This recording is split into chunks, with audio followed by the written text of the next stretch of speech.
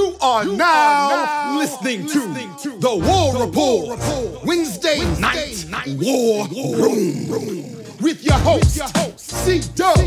It's your boy Caesar Walker. I got my boys with me. Mike G.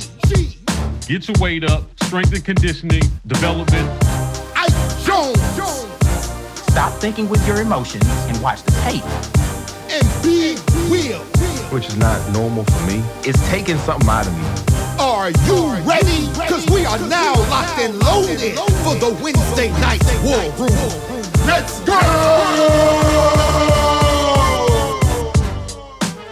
It's a busy week, even though it's been kind of slow since our last live. Not much news, a little bit of news, actually. We'll start off by discussing 3 Auburn Tigers receiving some postseason accolades.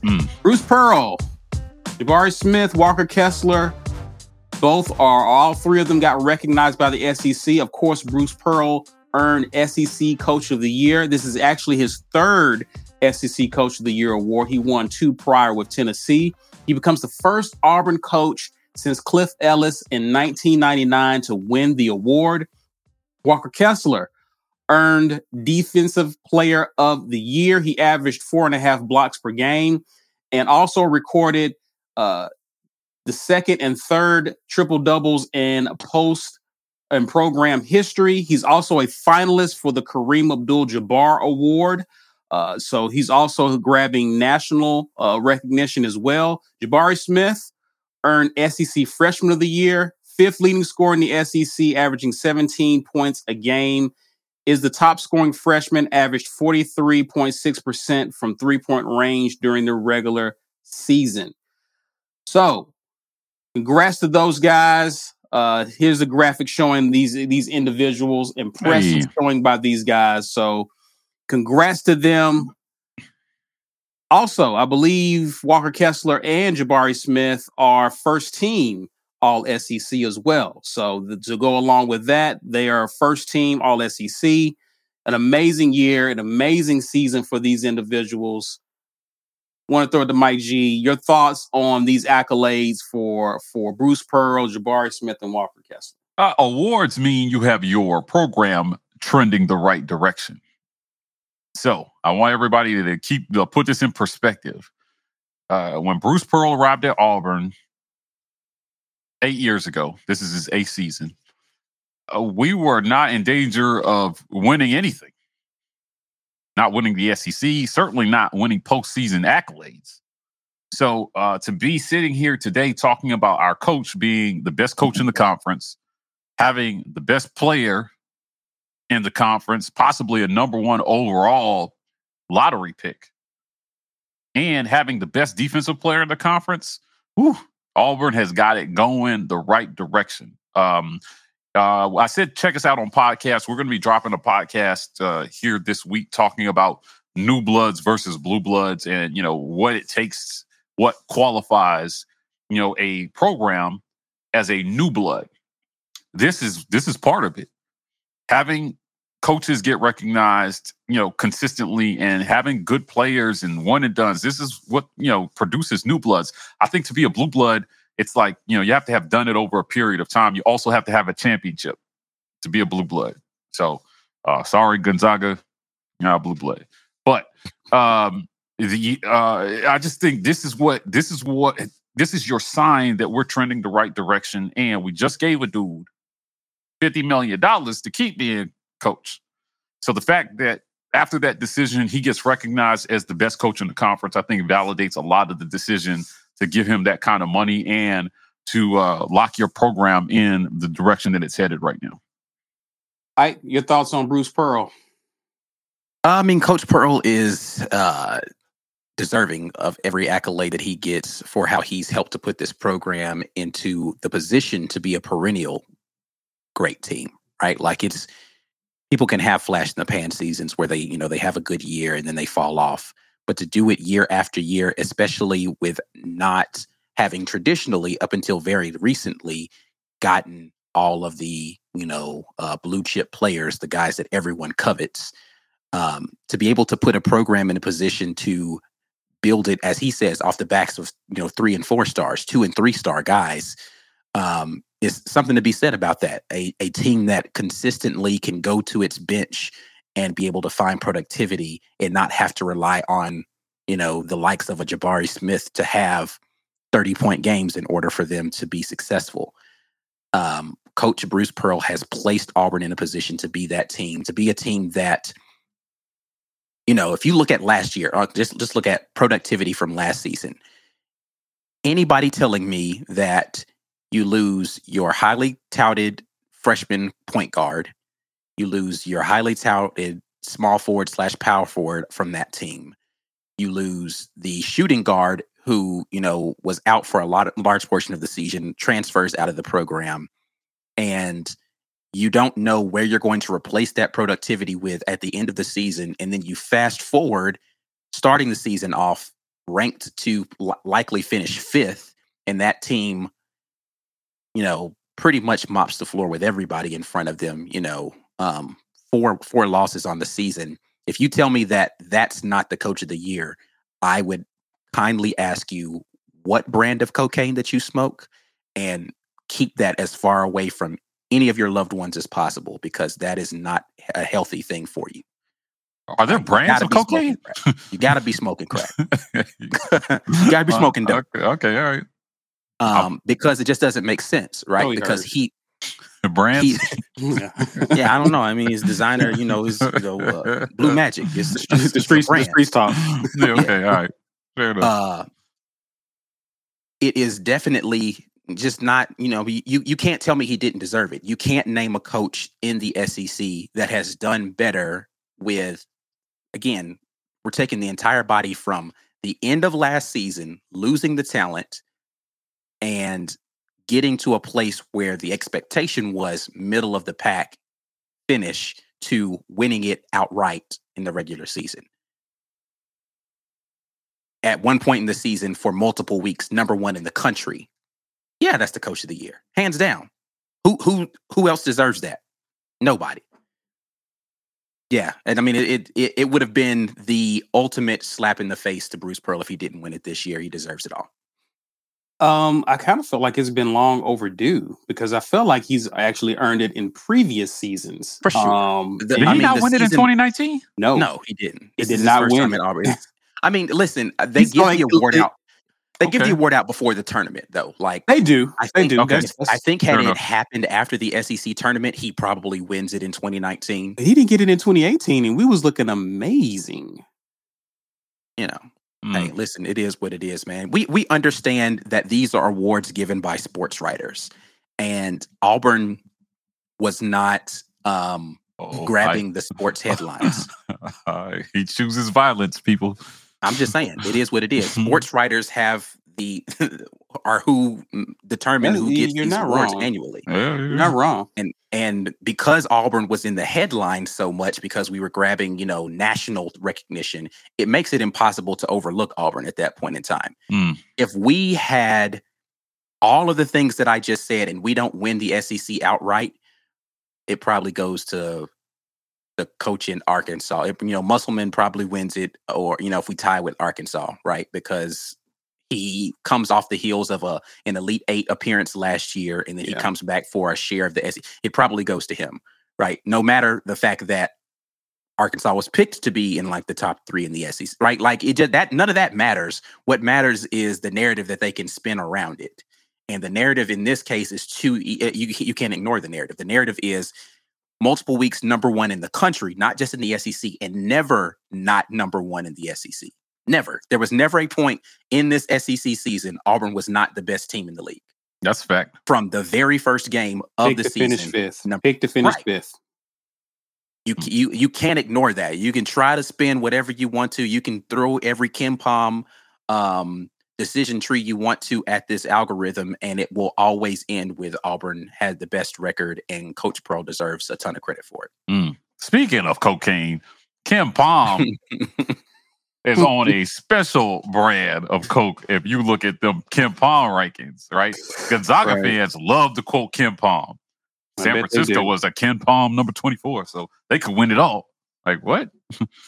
I don't understand. But, he's right. I mean, that's a very good point. At no point in this season was Auburn not the best team in the SEC. Yeah. Full body of work, taking into account. I don't want to hear anything about injuries. Injuries are part of the game. So if your team is constantly getting injured, then your team is not good. Because staying healthy is a part of being the best team. Well, I mean, especially if it's the same player over and over again. Right. Like, no disrespect to that young man, but he does have, he's had injury issues the entirety of the season. So it's something that you should have, by this point in time, figured out how to play around. Yeah, for sure. Question for you guys. How do you feel about it? I think, Mike, you may have mentioned it on Sunday, but what are your thoughts about the national recognition for Walker Kessler? Like, what is the likelihood? How do you see him finishing with the Kareem Abdul-Jabbar? And I can tell by your expression there, it's not the most positive. No sunshine pumper shades today. Yeah, I've been talked off the ledge on this one. Oscar's probably gonna win it. I mean, he won the Player of the Year in the conference. Yeah, it's likely. It's a hard sell for me. The guy who won the Player of the Year getting beat out by the Defensive Player of the Year. Yeah. But I just feel like what he's done from a block perspective, like that one, and it's not just about stats, man. It's about his effect on the game. You're talking about somebody who drastically alters the course of the game, making guys shoot shots over, around, up to the moon and back, trying to get it to the basket. Yeah. That doesn't go down as a recorded stat. But if we had if PFF had a special stat for basketball where they recorded altered shots, Walker Kessler would be leading the NCAA in altered shots. Already leading in blocks. I was about to say he's leading in blocks, so that's not a far stretch of the imagination. I mean, go that way. So. He doesn't have to block the ball to make a difference in a play. And it's just been crazy watching him play, and the amount of times guys have to try to put up circus shots just to get it up around the rim, and driving into the hole is a non-starter for a lot of teams when Walker Kessler's in the game. So all you can do is really try to go at his body and hope he fouls out. Yeah. Because if you don't get him in foul trouble, it's going to be a rough game on the inside for you. He does. I mean, he's got those long arms. He's got that reach, so he can keep his body off of you. Every once in a while, they catch him jumping, but he does a great job staying on the ground. And, what a great defensive player. I think that, and I know this is a homer take, but what he has accomplished in my book is more difficult than, Tshiebwe's rebounding numbers. I think the amount of blocks, I think blocking a shot is harder than a rebounding. In my book. Hear me out. Blocking a shot is harder than rebounding. I mean, getting what I'll say to you is it's a lot more difficult to get double-digit blocks in a game than it is to get double-digit rebounds. For sure. And he's done that a lot this season. Yeah. So, the amount of blocks that he has just been otherworldly. And when you're blocking shots, there's a psychological thing that happens, right? When a guy's blocking shots at the rate that Kessler is, you're driving into the hole and you're already thinking about doing things differently because this guy blocks such a high percentage of the shots that come into his space. For sure. Walker Kessler is his own no-fly zone. Yeah. I just don't, man. Wow. Yeah, the most success I've seen players have in terms of getting the layup is they're driving from the baseline and using the goal to defend themselves from Kessler because he can't cross over and block a shot. That's the most success guys are having. But if you're driving straight down the lane, no, it's a no-go. Yeah. Hey, Lance, our social media guy, Lance, if you're watching, put that on a graphic for tomorrow. Walker Kessler is a no-fly zone in the paint. He is just, you come in there and just be on notice. You're not allowed to be in here. This is not a space for you, right? He might as well have a sign on his jersey just to stay off the grass. Get off my lawn. Right, stay off my lawn, bro. right? This guy is great, and he's our even in spot. It's crazy.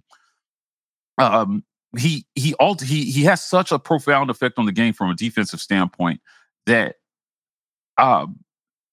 we have to split the distinction between our best player and our most important player.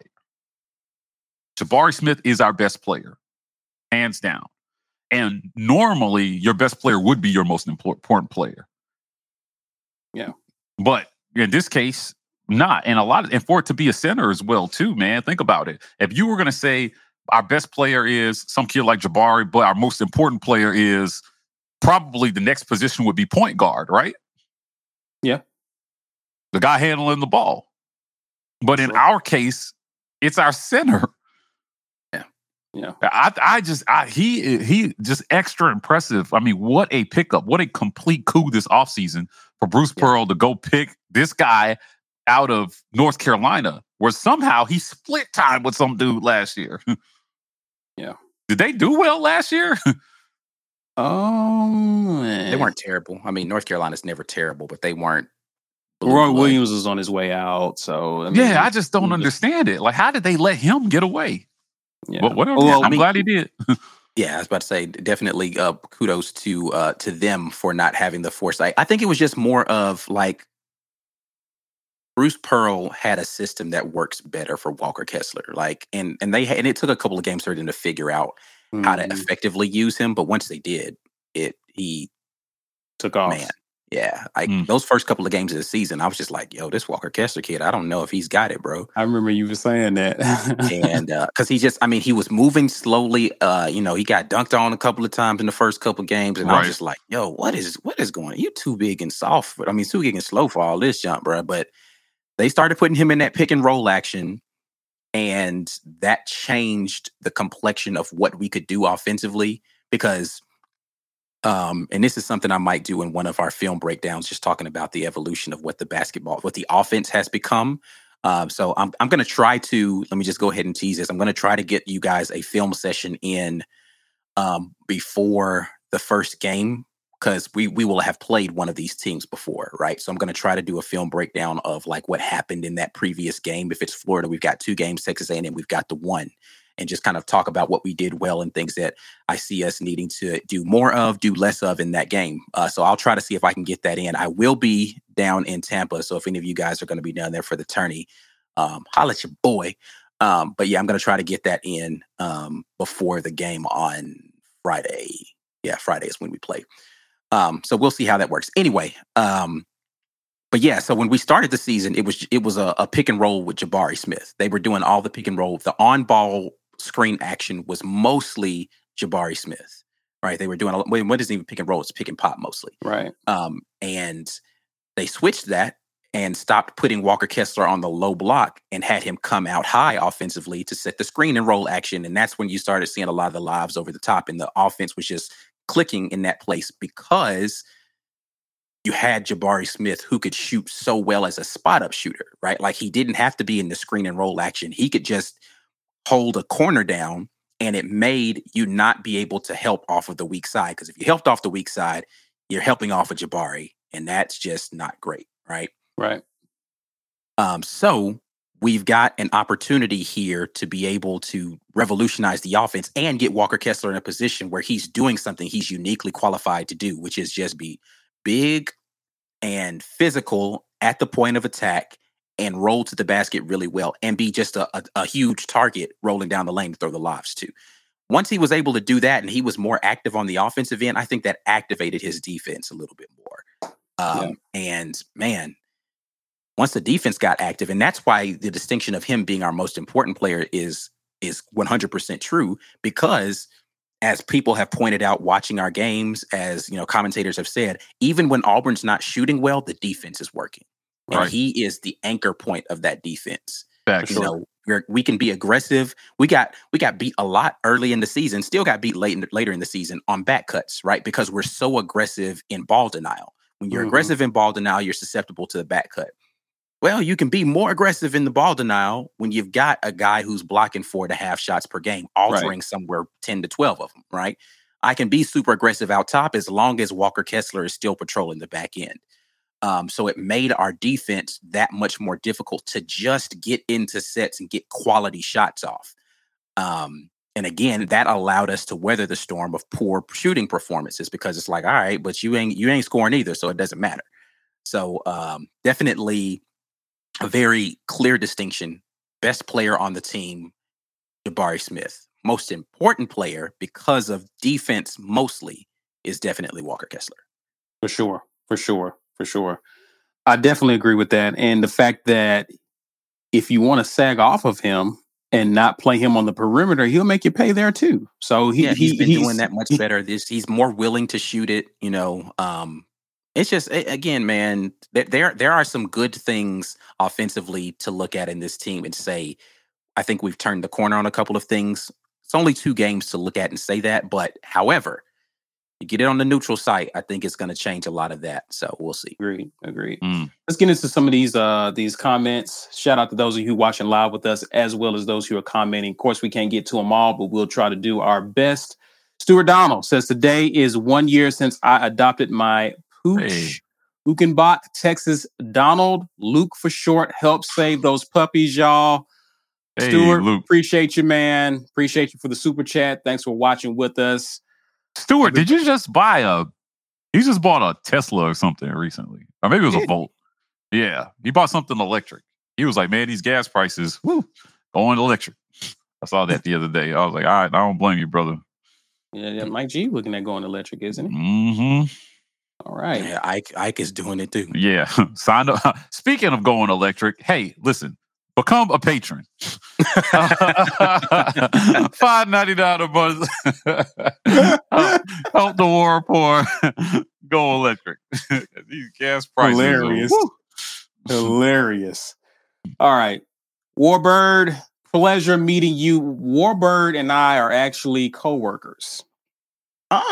Yeah. Okay. We actually was speaking. He recognized my voice, came back to my work area and was like, that's funny. That's funny as shit. Okay. So pleasure meeting you. War Eagle to you, sir. Great conversation with you. Of course, Ben Bloodworth wants to know. I sign on and instantly hearing speaking of cocaine. Gotta get your money's worth when you tune into the War Report. So I cover all our bases. Jazzy. Yeah. Hey. War Eagle, my guy. War Eagle. I want to guess where you are, Jazzy. Yeah, we need the parameters for the Jazzy Challenge. The game is on Friday. We need the parameters for the Jazzy Challenge. Okay, all right. So we can Jazzy also says, I need an electric. I saw that. He posted that on Twitter. Ooh. And I was like, I thought he said he was going to get a horse or something, but like, yeah, I saw that. And I was like, ooh, that was like, Jazzy, what was that? Like 200 gallons or something that thing takes? Crazy. Wow.